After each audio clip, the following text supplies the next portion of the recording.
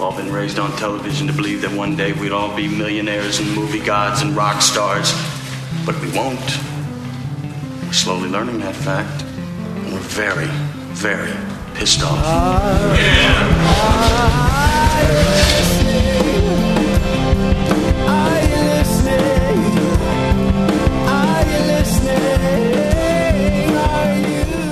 Oh, boy!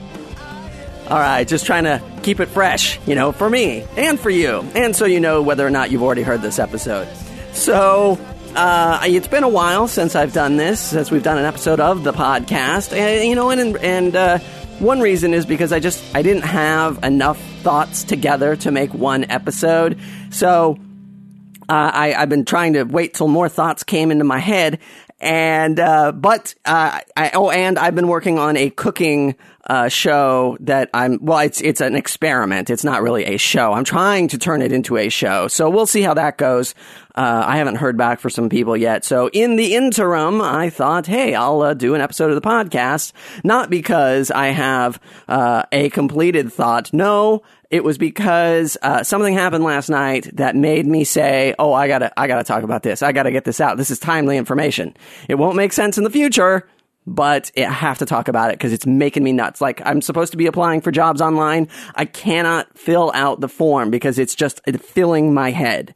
But before we get to that, let's talk about some of the half-formed thoughts I've been thinking about. I saw Iron Man 2, and I just listened to the Comedy Film Nerds podcast where they crapped all over it, but I really liked it. I really liked Iron Man 2. Much better, I felt, than Iron Man 1. So if you liked Iron Man 1, I think you're going to like Iron Man 2. Now, I've heard all the reviews I've heard were the exact opposite. They were like, oh, the plot doesn't make any sense, and blah, blah, blah. I thought it was great. I felt that, my big problem with Iron Man 1 was just big gaping holes in the foundation of the script, right? I've already talked about that. No reason to bring it up again. Iron Man 2 still has some problems. Apparently, anybody with a third grade education of metallurgy and an anvil and some smelting can make that little center chest doodad that powers the Iron Man suit. But hey, I got over that after the first one. It still doesn't make any sense because they do it again in the second one. But okay, I've sort of resigned myself to that. But they really get into some kind of interesting things with Tony Stark. And I'm not going to ruin anything. I'm just going to be speaking about Tony Stark in general. So if you haven't seen Iron Man 2, don't worry. I'm not going to, I will spoil a crappy movie because I just assume nobody will see it, but I'm not going to spoil a good one. And this is definitely a good one. But Tony Stark's kind of an interesting character because, he's just a guy in a suit, so he's not like, you're Superman or you're Spider-Man or whatever. So if he decides tomorrow, I don't want to be Iron Man, that's it. That's it. I'm not going to put on the suit. I'm not going to be Iron Man. And what's also interesting is he has no moral compunction really to be Iron Man. He's not like your Batman or your Spider-Man where it's like, oh, Uncle Ben, he got murdered. And if I had just stuck my foot out and no, none of that. His family has made weapons that have killed thousands of people, possibly even millions of people over the years. But that doesn't really seem to faze Tony Stark, at least not in the movies. Maybe in the comic, I don't read comics. I enjoy everything that is made from comics. I just don't read comics. I think that's probably because they're too damn expensive. I mean, especially now they're like, $4 for one issue of a comic. And yeah, you can wait and pay $25 and get them all in a book.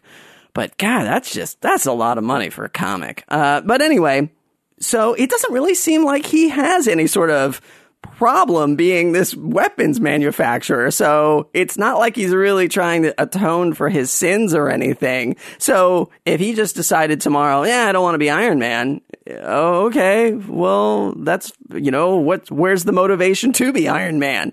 So it's kind of an interest. You can play with that in movies where, he can be not interested in joining the Avengers or not interested in being Iron Man. And you're like, what is his reason for doing it? Unlike that really crappy Spider-Man 2, I think it was, where he just conveniently decides, I don't want to be Spider-Man anymore, and then magically loses his powers, and you're like, shit, man, I decided I want to be really fit and have a six-pack. Oh, look, I don't have that. So, but anyway, so neat. They really, and Tony Stark's a heavy drinker, which is also interesting because they delve into that a little bit. Like, how can you be a superhero and someone who enjoys his liquor? You know, doesn't really work out so good. And finally, about the movie, great performances from Sam Rockwell, Mickey Rourke, and of course, Robert Downey Jr., Scarlett Johansson, Gwyneth Paltrow, actually pretty good in this. They get more into Pepper Potts. And the movie was very heavily product placemented by Dr. Pepper. No Dr. Pepper Potts jokes.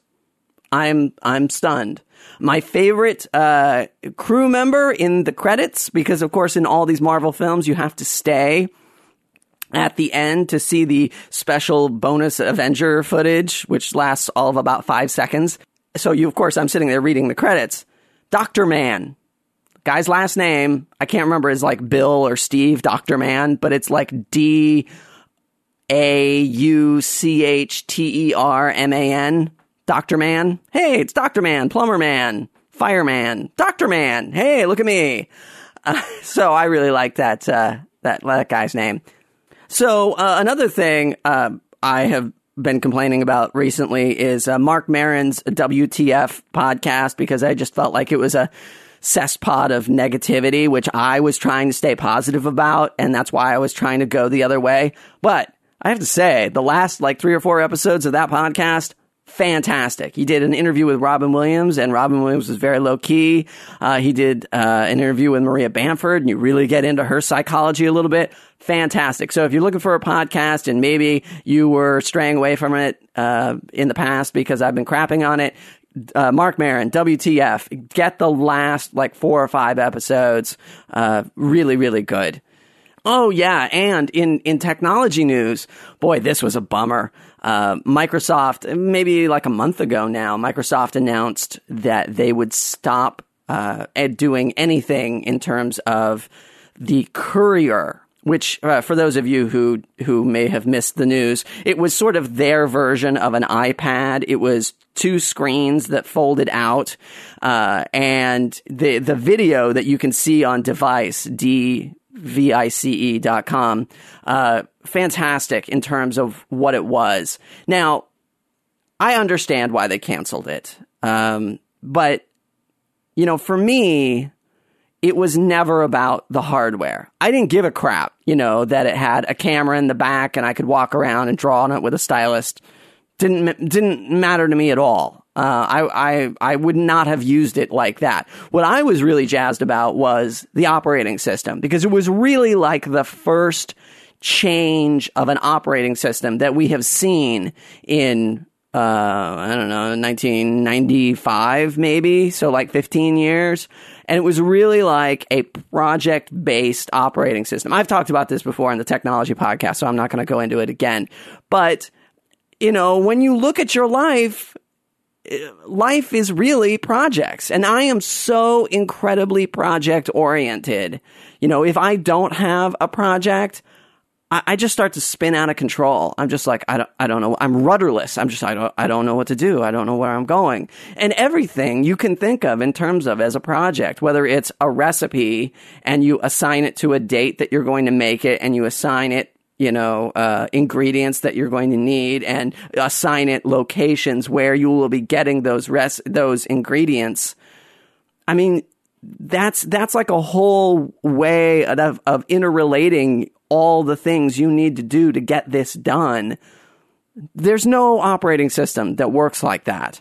And I think that's why they canceled it, because when you have to if you're going to continue out this project metaphor and really use it for people who work on projects together, it becomes very difficult to say to another operating system, okay, you don't relate to projects like this, but there is this person who is working on this project, but they're not using the same operating system that you are.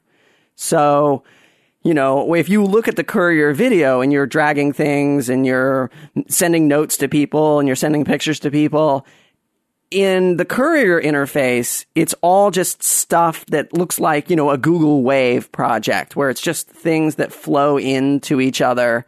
And if you're not on that operating system, how does that translate? How do you see it? And you might be able to say like, oh, okay, well, I've assigned you to this project, so it appears as an email in your inbox.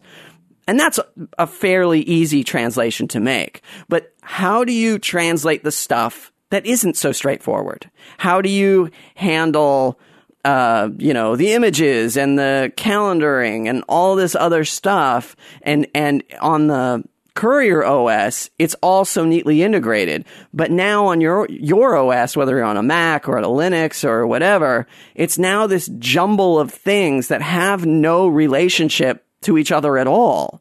And so trying to translate that experience into something else, even to another Microsoft user who is on XP or Windows 7 or whatever, I don't understand how you make those connections. And I think that was a big, big part of their problem. There is a theory going out by the Engadget podcast that are saying, by the way, we really should call the Engadget podcast Talking About Phones podcast. Not even talking about phones.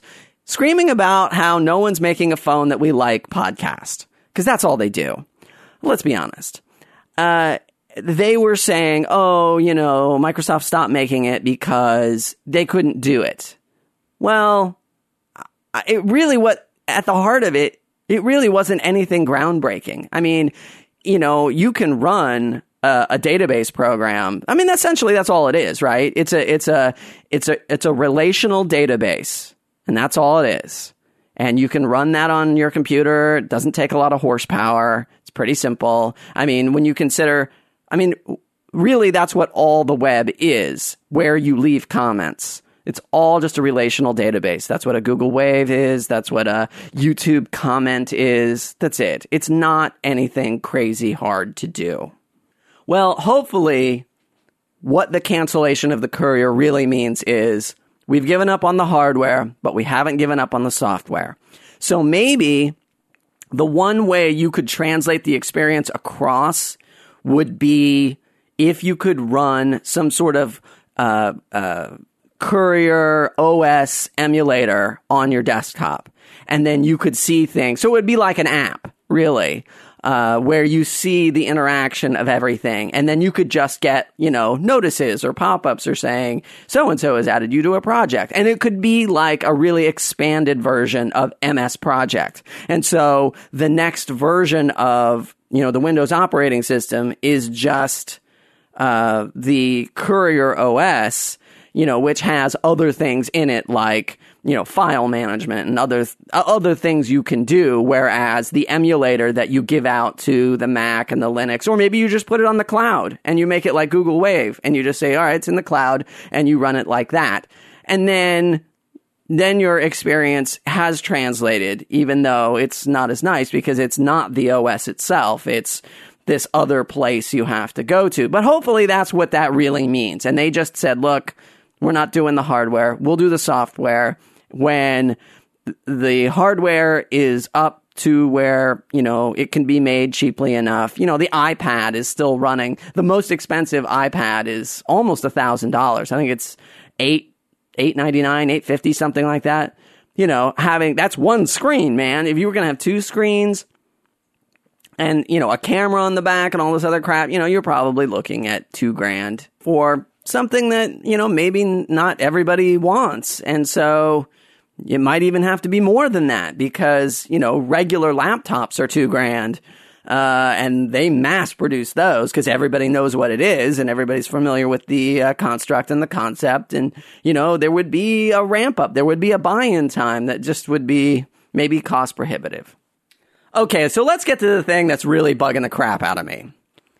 So after 6 years, we had the Lost finale last night. Now, will there be spoilers in my dissection of the Lost finale? No. Why?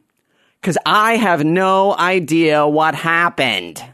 This is why I'm mad, right? Like, I was setting expectations low because, you know, it's 1 2-hour finale, and there were thousands of mysteries that they've never even talked about in the 6 years. There's some that they resolved in the past couple of episodes, and it's like, oh, okay. But there were still a whole bunch more. They never did big, you know, things that they had talked about in the past. So I was managing expectations. I was keeping them low because it was like, well, how much can you really do in 2.5 hours? Plus, we ran into the same thing with Battlestar Galactica. And honestly, I probably would have dropped Lost a while ago if I hadn't spent so much time watching it already. I was like, look, I need some closure. You know, it's like a death of a family member. It's like, I need closure. It's like, I don't really want to think about the death of my loved one anymore, but I need a way of putting this behind me and moving on. Yeah, I really need a way of doing that in life. I really need a way of moving on. I haven't found a way to move on to anything. I still have nasty flashbacks to stuff that really isn't that bad. You know, little things where I, you know, said something stupid and the person I was talking about was right behind me. You know, just dumb stuff. So I was keeping expectations low for the Lost finale. And even then, I was disappointed. Now, again, I have given up trying to tell people that the thing that they love is wrong. I've given it up because I'm not going to change anybody's mind. But I have a chance to change the future. Really? Yes, I do. Because if you are someone who is thinking about watching Lost, don't. You know, it's out on DVD. I think everything but the last season. Don't. It's a colossal waste of time. Because, you know, there are two camps of people. There are those who like the characters, and there are a bunch of people. I really feel like what I've been reading online this morning is damage control. This is damage control from the super uber fans, the fanboys of Lost, who don't want to hear disparaging remarks about the finale. They just want to say that they liked it and, you know, love it and masturbate over it and whatnot. And they're saying, okay, so they didn't wrap up, you know, the mysteries, but, oh, they wrapped up the characters nicely. No, they didn't. No, and if you are going into this thinking that they're not. They don't wrap, you know, Battlestar Galactica, if you watch that, they wrapped up those characters. I watched it again. I think I mentioned that. I watched it, you know, the first time when it was live and was grossly disappointed. But I watched it again and I was like, okay, if you just jettison all the mysteries, which they should have done and they shouldn't have led people on, if you just jettison the mysteries and just watch that last episode, like, we're wrapping up characters. Screw all the mysteries. We're just going to deal with the characters. That's how you wrap up characters. But Lost, I mean, by the end of it, it's like, okay, I guess, like, you're that guy now. But, so they wrap up, like, maybe 3 of the characters. But there's a ton of characters on Lost. It's a big cast. There's most of them by the end of it. You're just like, where are you guys? What is going on? What is this place? What does that mean for you? You know, I mean, it's like, unfortunately, by the end of it, the way they sort of wrap them up is by putting them in a location, but they don't explain the location. So how can you call that wrapping it up? Again, if you liked it, this is not for you. I am merely speaking to the kids in the future. Don't waste your time. The one other thing I would say about the Lost finale, which really bugged me, was, again, it's this idea of hooking people in with the mysteries. Just like Battlestar Galactica did, Lost did. I'm pretty sure Lost was first in it.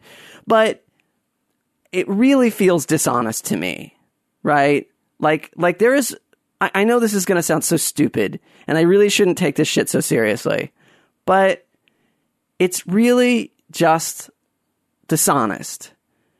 You know, it would be like reading a mystery novel and at the end of it going, oh, well, we don't know who the killer was. Well, I just read this book because I like the genre of mystery novels. You can't have a mystery novel and not tell me who the killer is at the end. And I should have known this with Lost, because it was been on 6 years and they've barely revealed anything throughout the entire time. And it makes me feel bad for the people who want to make this kind of show. It makes me feel bad for people who want to do a mysterious setting where there's all these sort of weird things are happening, because no one will watch that anymore. That's what Lost said it was going to be. And there's all these people. All right, I do have to address these people on the internet. There's a bunch of people who are saying, oh, Lost was great because of the great characters. No. The characters were okay. But, where I used to work, people would come in after, we had our little tech room, and they would come into our tech room all excited because they had just seen an episode of Lost. Never once did they say, oh my God, I loved it when Jack and Kate kissed, or Sawyer and Kate kissed. I liked it when this. The only time they ever mentioned the characters was A, Hurley. More Hurley, love Hurley. I wish we'd have more Hurley. B, some of the stuff with John Locke was kind of cool, but it was always about the mystery. Oh my God, they would come running in and saying, oh my God, the mystery of this, and what do you think it means? And we'd have these crazy theories, and then we would say, we'd watch the thing for coming up next week, and oh my God, and maybe they're going to reveal something, and it was always about the mysteries, right? Like, every person who came into our room were so excited about the mysteries. The only other time they would mention characters was, I am sick of fill in the blank. I am sick of Kate. I am sick of Charlie. I mean, they would do these flashback stories about people, and, usually each character would get their own flashback episode. Some of them would get 2 if they were really interesting. Charlie got 4. 4. Sick of Charlie. Enough of Charlie. And, all these people who are online saying, oh, I love the characters. Where were you in our little discussions? We had a lot of people. All right. I know it doesn't sound like we did any work, because we didn't really do a lot of work, but we had a lot of people who would walk through our door saying, oh my God, what's going on with Lost? Oh my God, these mysteries and all this stuff. That's all they ever talked about. And not just men, not just geeks. We had, women, older women, younger women, people of all, range of spectrums. Nobody ever talked about the characters. That's why I feel like all this stuff I'm reading online is damage control for the fanboys who cannot bear the idea that their show let them down. All right, people of the future, heed my call. Don't get started with Lost. Okay, so let's get to today's topic. Now, I know a lot of you have seen the topic in the sidebar there on the iTunes or whatever, and they're like, video games? I don't care about video games. I'm not going to listen to this. Well, really, it's not about video games. It's what I have learned from video games. And that's really sort of the key to everything I'm about to say, is you got to be able to learn, right? Like, what are you doing if you're not learning and taking your mistakes and taking your triumphs and saying, wow, I did this right, or I did this wrong? I remember one time when we had just gotten our dog. We are first time dog owners, and walking the dog around the neighborhood, it's not as easy as it sounds, right? Like, it's not just put leash on dog, walk dog, pick up poop. Yeah, and there are people in our neighborhood clearly have not mastered pick up poop either, or they just don't care.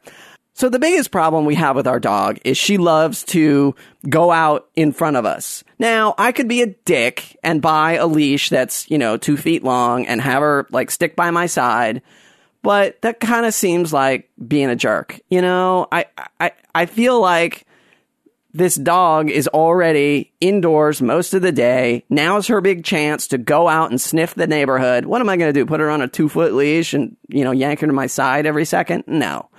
I do clean up the poop, but I'm not going to be that big of a jerk. So we bought this retractable leash and she runs around. The biggest problem she has is she loves to run out in front of us and kind of go around things. Well, I don't know what's on the other side of that. Usually it's people. And that, really freaks people out. They're like, he's a wild dog. And then I'm like, oh, right. Yeah, sorry, I'm just walking the dog. So the other thing is she doesn't get along great with other dogs. She barks and snaps a lot, and it's a bit of a problem. But we were walking the dog one day, and there was an SUV, and I could see at the bottom, underneath the SUV, there was a shadow of a person.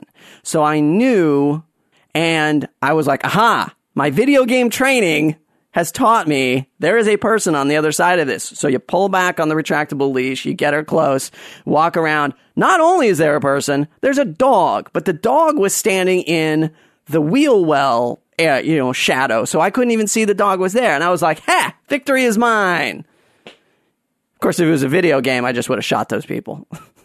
There is no dog walking video game, because it would be boring. So it's things like that. Just learning from everyday stuff on how to do things better. And it's really sad. This is the one ability I think I have, is to learn from my mistakes. Now, granted, for those of you who have seen me vomit from alcohol on multiple occasions, you would be saying, really? Have you learned? Yes, it's a slow process. Sometimes you don't always learn the first time out. You realize that, you think you've got a handle on it. Some of the factors have changed. Okay, we're going to figure this out. We're going to move forward, and you learn. You don't always get it right. So this is what I have learned from playing video games. I used to play an online shoot 'em up game called Battlefield 2. It was a really great game because you would get online and play with a bunch of other people. And the thing I've learned from that is there's always another way to do something. The way that the game was designed was that, there were strategic locations that you needed to capture in order to win the game. And on first glance, it would look like there is only one way to get there. You go from here to here. But of course, if, the team you're playing against has blocked that off, they'll just blow you up and die. Now, after you get blown up 2 or 3 times, you'll be like, there's got to be another way to do this. And of course, the way they had designed those maps, there always was. And that's a great lesson in life of, if you're running into this problem, it doesn't mean that there's no way to solve the problem, but there's probably a different way to solve the problem. So you got to give it some thought. And here's what I did. There are people who know more than you do. So go ask them. We had a problem once with our water heater, and we couldn't figure out, it had broken and it spilled water everywhere. We couldn't figure out how to get it out. Well, wouldn't you know, my next door neighbor has a PhD in physics. So I brought him over, and we were like, and sure enough, he figured it out. He helped us get the water heater out of there and another one in. The other thing I learned from Battlefield 2 is they really tried to put an emphasis on teamwork. Because most other games like this, it's just sort of like, you're on your own, go ahead and run and kill people, and if you have some great sharpshooters on your team, you're going to win. But they really angled the game to say, okay, not everybody's going to be good at shooting, so we're going to make people medics, or we're going to make people suppliers, or, all these different other subclasses for people like me who aren't good at shooting at people. And we're going to really try and foster this environment of teamwork and say we're all going to get together. And honestly, those people who played that way always won. And it really sort of highlights the need for teamwork and everybody working together.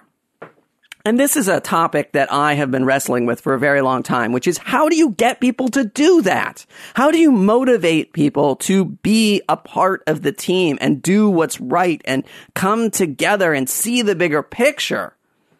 And it was funny. There were a lot of times. I mean, one of the reasons I don't play the game anymore is because there were just so many people who refused to play like a team. They were only interested in shooting guys in the face. And then you're not going to win that game. And I was way more interested because I'm not good at shooting people in the face. I wasn't interested in that. I wanted to win. I wanted to win the round. And they weren't. They were only interested in doing their thing.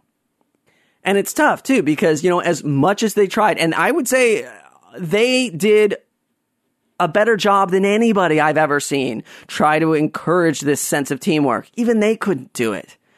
So it's still something that I think World of Warcraft probably does it pretty good because they've got this idea of being a clan, and because they charge a monthly subscription, I'm sure that weeds out a lot of the idiots. Although there is that great YouTube video of the guy who, while they're making their plan, he's like, "Woo!" and he just runs in and blows the whole thing. I mean, that's fun for a one-off YouTube video, but yeah, if I was a serious player, that'd piss me off. Believe it or not, I've learned things even from the very beginnings of video games, like the Atari 2600, right? Like, what can you learn from that? Well, combat may be one of, if not the greatest multiplayer game of all time, right? Like, I understand kids who are listening to this have no idea what I'm talking about. But combat, and this is something a lot of video game makers don't understand, it's about the gameplay.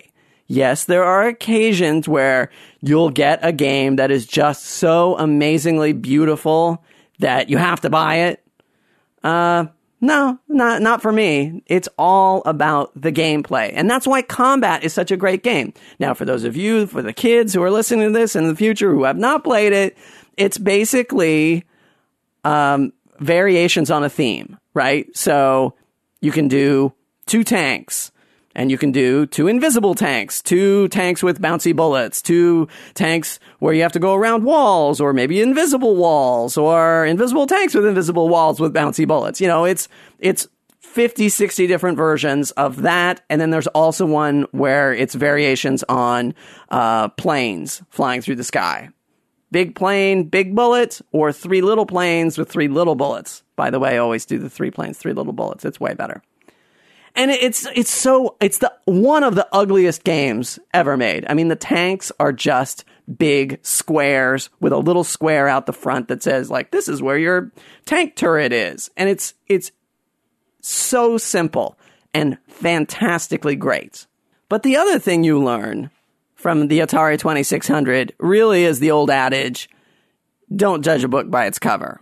Or, I think one more important adage is you really need to see a picture of what you're buying and not just some crazy artist's rendering of what you think you are buying, right? Like, it's like all those trailers, or, it's just like, this isn't really what you're getting. This is some sort of fancied up version of what you're getting. Those Atari 2600 boxes are fantastic. They are the most ridiculous, a fanciful compilation art that has nothing to do with the reality of the game. So that was a harsh reality when you would see this beautiful box art as a kid and then get it home and pop it in and it would be like one color.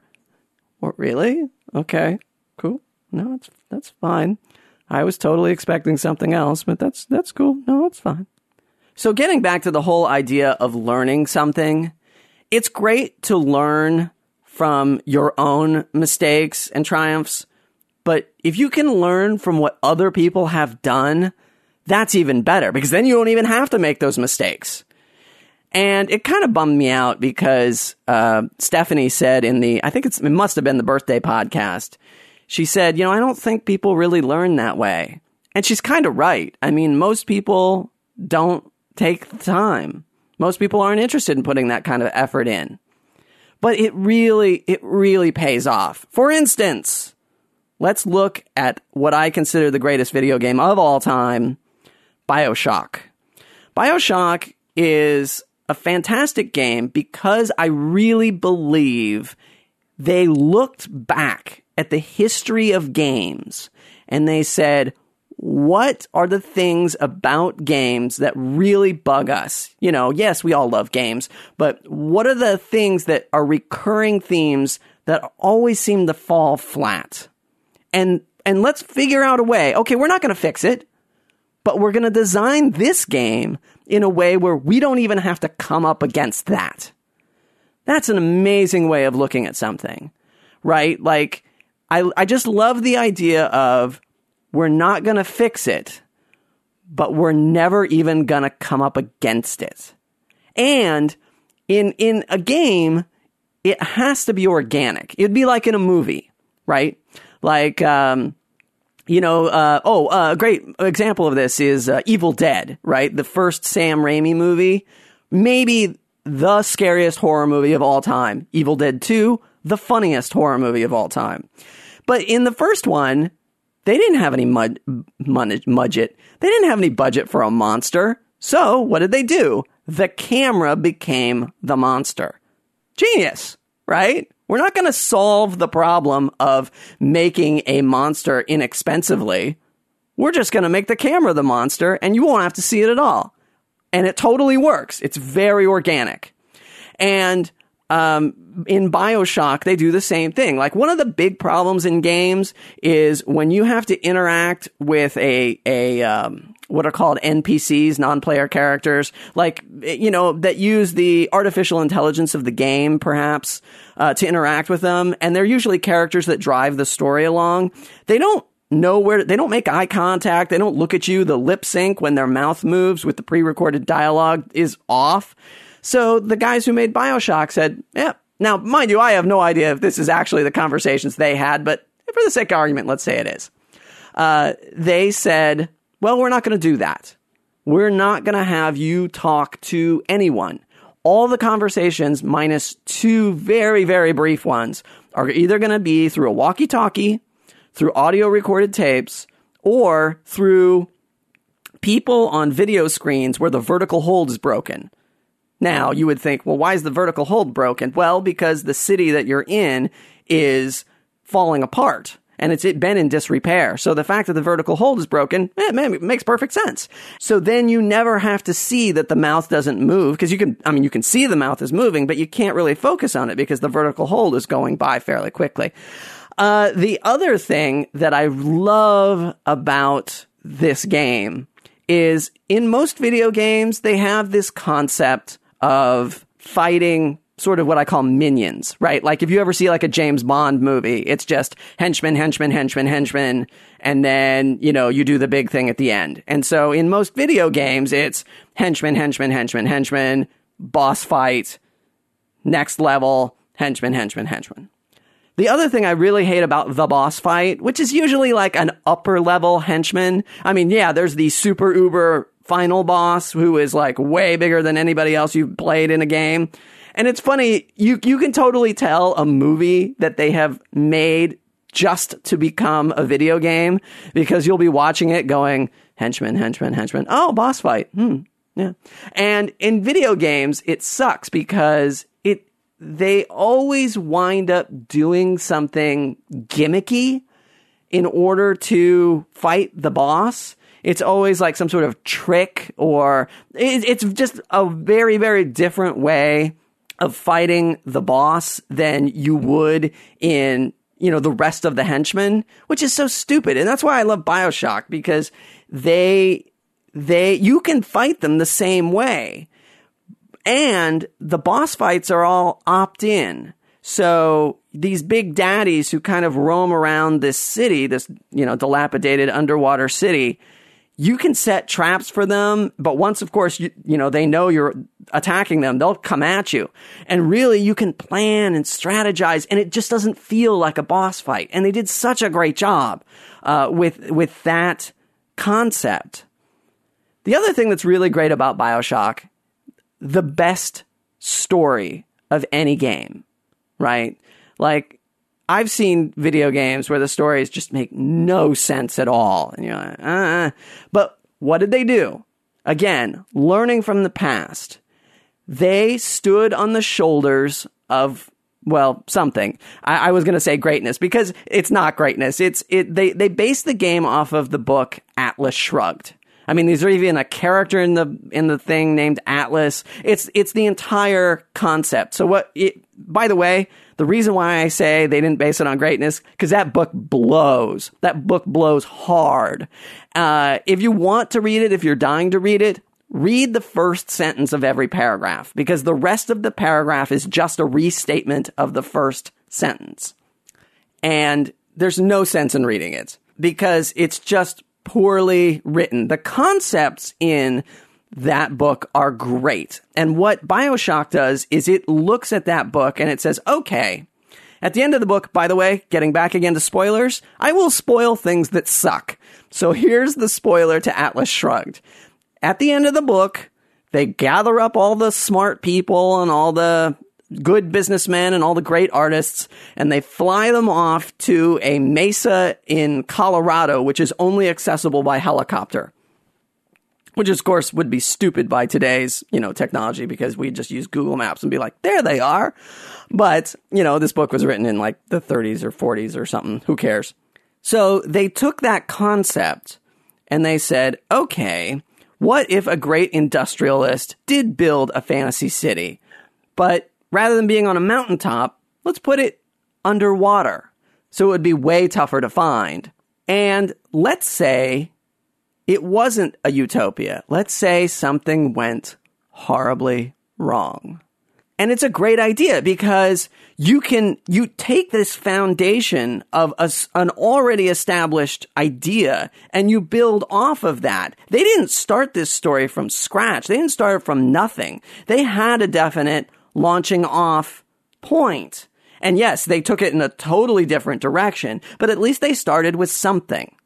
So the sad part about video games for me is that it seems like coming up, there's going to be a new wave of game developers. It's a young man's game. There's a lot of overtime. The deadlines are crazy for no good reason. And a lot of people my age are going to get out of it. They're going to go do something else, or they're going to be, they're going to make their way up the food chain, and they're not going to be the people who are designing the game anymore.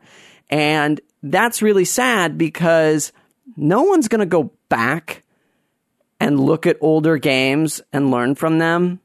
They're only gonna, movies, people will go back and watch older movies. And maybe not a lot, but, a movie like Casablanca still holds up to me. And I'll watch it and I'll learn from it and I'll think it's great. But I won't go back and play, I might go play Combat just for old time's sake. But I've heard about older games on video game podcasts, and I've thought about it, but I won't go back and play them. And it's too bad, because when the new kids come in, they're going to lose all that history. I have that history in my head because I played those games, not because I went back and studied and read a book about them. It's not like history class where you can do that, but it's because I lived through it. And the new kids aren't going to have that history, and they're going to go back and they're going to make a lot of those same mistakes again. And they're going to make the same games again. And some of them were good games, and having them made again just by, sheer accident because, hey, it was a good idea. I don't know if I want that. I mean, I want this idea to be pushed forward. Video games, once you've played a certain genre of a game too much, you're kind of like, yeah, I'm over it. I've seen this before. I don't want to play that again. I mean, I don't play Battlefield anymore because I played it. I played it a lot. I'm just done with that whole genre. I want a story-based experience. And unfortunately, when you don't have that history, you're going to think, well, this is a brand new idea and I'm going to do it like this. And you're going to be like, no, that's not new. And so unless you have people who have that history, I'm going to be playing games until I die. And it's going to suck because I feel like we're going to get to this regression, and people in my age group are not going to be making games anymore. And so we're going to get a lot of retread. And the only thing that's going to keep us out of it is if people do have that history, or the technology just advances so far, we can do something amazing. God knows what that'll be, but I'm looking forward to it. And hey, if you're somebody out there who enjoys a good casual gaming experience, go to Kongregate. Kongregate with a K. Kongregate.com. They've got a lot of really cool Flash-based games. Suck it, iPad. Yeah, Flash is still relevant. Yeah. Oh, yeah. And it's a really great service. They're all rated, so you're not going to waste your time on a crummy game. And you can get badges and points and all that stuff. So check it out. Kongregate with a K.com. And they're a local company, so support the home kids. So here's a new phenomenon that I just discovered I had, and I guess I already knew this, but this really just highlights the problem I have. I was gonna let the Lost finale go. It's like, okay, I'm done with it. But I recorded the first part of this podcast earlier in the morning, and then I started reading stuff on the internet, and I was expecting, the outrage. Oh no, it's Lost finale. They've jerked us around. No, I heard, it was the perfect blend to send off our characters and all this stuff, and it's just. That made me madder, because it's one thing for, two guys to jerk me around. But the problem is you don't want to be the only one, right? You want everybody else to rally around with you and try and enact some sort of social change. Right? Like, you want to send a clear message and say, wow, this sucked and you can't do this to people. And, this is what I've been screaming about the entire time about, what bugs me about a lot of the sci-fi movies. And yet, it makes me madder that everybody was so happy and is going along with this. And I'm sorry. Miriam and I have not discussed what we thought about this, because I think she's just tired of hearing me bitch. But I don't know. I mean, I could be saying all this and she could be one of the people who are like, yeah, I thought it was great. So look, I'm sorry. I know you guys are all in Miriam's camp right now and tired of hearing me bitch about this. But look, I just have to respond to all the people who give it mad praise that I read online. And a lot of people were like, well, look, this show has always been about, the characters and the relationships between the characters. The mysteries are just whatever. Okay, first of all, no, it isn't. So to say this is a character-driven show, no, yes, there are characters on the show, but they're not great. And honestly, if it was just the characters, would you watch it? Honestly, if you had gone through all of season 1, watched the whole thing and said, okay, end of season 1, you had a year with these characters and not one mystery that they've established in this first year. Now, that's not exactly true, but for the sake of this question, not one mystery will be resolved in 6 years. Will you keep watching this show? Honestly, I don't really think there are that many people who are going to be like, no, I like these characters enough and screw all the mystery stuff. If your characters are this great, where is the confidence in your characters? Where is the confidence in your writing? Because if you have great characters and you have great writing, you got great dialogue, you don't need all these mysteries. This mystery actually just gets in the way. And one of the analogies I used online was somebody when they said, it's not about the mysteries, it's just about the characters. Well, you know what? The mysteries were a big, big part of that show. That would be like building a house and sort of knocking out, half of the supports once it's all built and being like, well, this house was always about the living room, right? Like that's what you said you liked. You said you liked the living room. Okay, I understand the bedroom, the bathroom. Those are all structurally unsound. That's fine. But you're not supposed to spend time there. I understand. No, they look fantastic. But God forbid, don't walk on that part at all, or you're going to be up to your knees in dirt and dust, because that's unsafe. All right. See, you cannot load something so top heavy on an area and then neglect it. Howard Stern had a really great, he had two really great thoughts. One, he said he wanted a Bill of Rights for TV shows that promises you an adequate payoff if it asks you for a time commitment, which I think is a fantastic idea. And two, he said that there is a lot of promising that goes on in Hollywood. Like he described one time how he pitched a TV show. He went in and he pitched them a couple of things, and the Hollywood people were kind of like, nah, I don't know, it's okay, whatever. Do you have anything else? And he's like, oh yeah, well, I've got this other show that I've been working on called Howard Stern the High School Years. And then he would start doing impressions of his parents and all this stuff and him masturbating. And the studio people were like, great, sounds good, let's do that. Well, the thing is that he had just made it up on the spot. And one of Howard Stern's theories is, which is one I'm beginning to believe quite wholeheartedly, is they went to J.J. Abrams. They said, we want you to make this show about being on an island. He was like, no, I don't want to do it. I don't want to do it. He held out for a long time, and then he came to them and said, okay, I'll do it. So Howard Stern's theory is that he had no idea. He had a bunch of things going on. Those all stopped or ended or dried up or whatever. And then he was like, oh, well, ABC's been hounding me for a while. I'll just tell them I have something. Just as a final thought to all TV networks out there, and I think I've said this before, but the greatest thing that you can do to a TV show is make it think it's being canceled every year. Because that's what they did on the Justice League.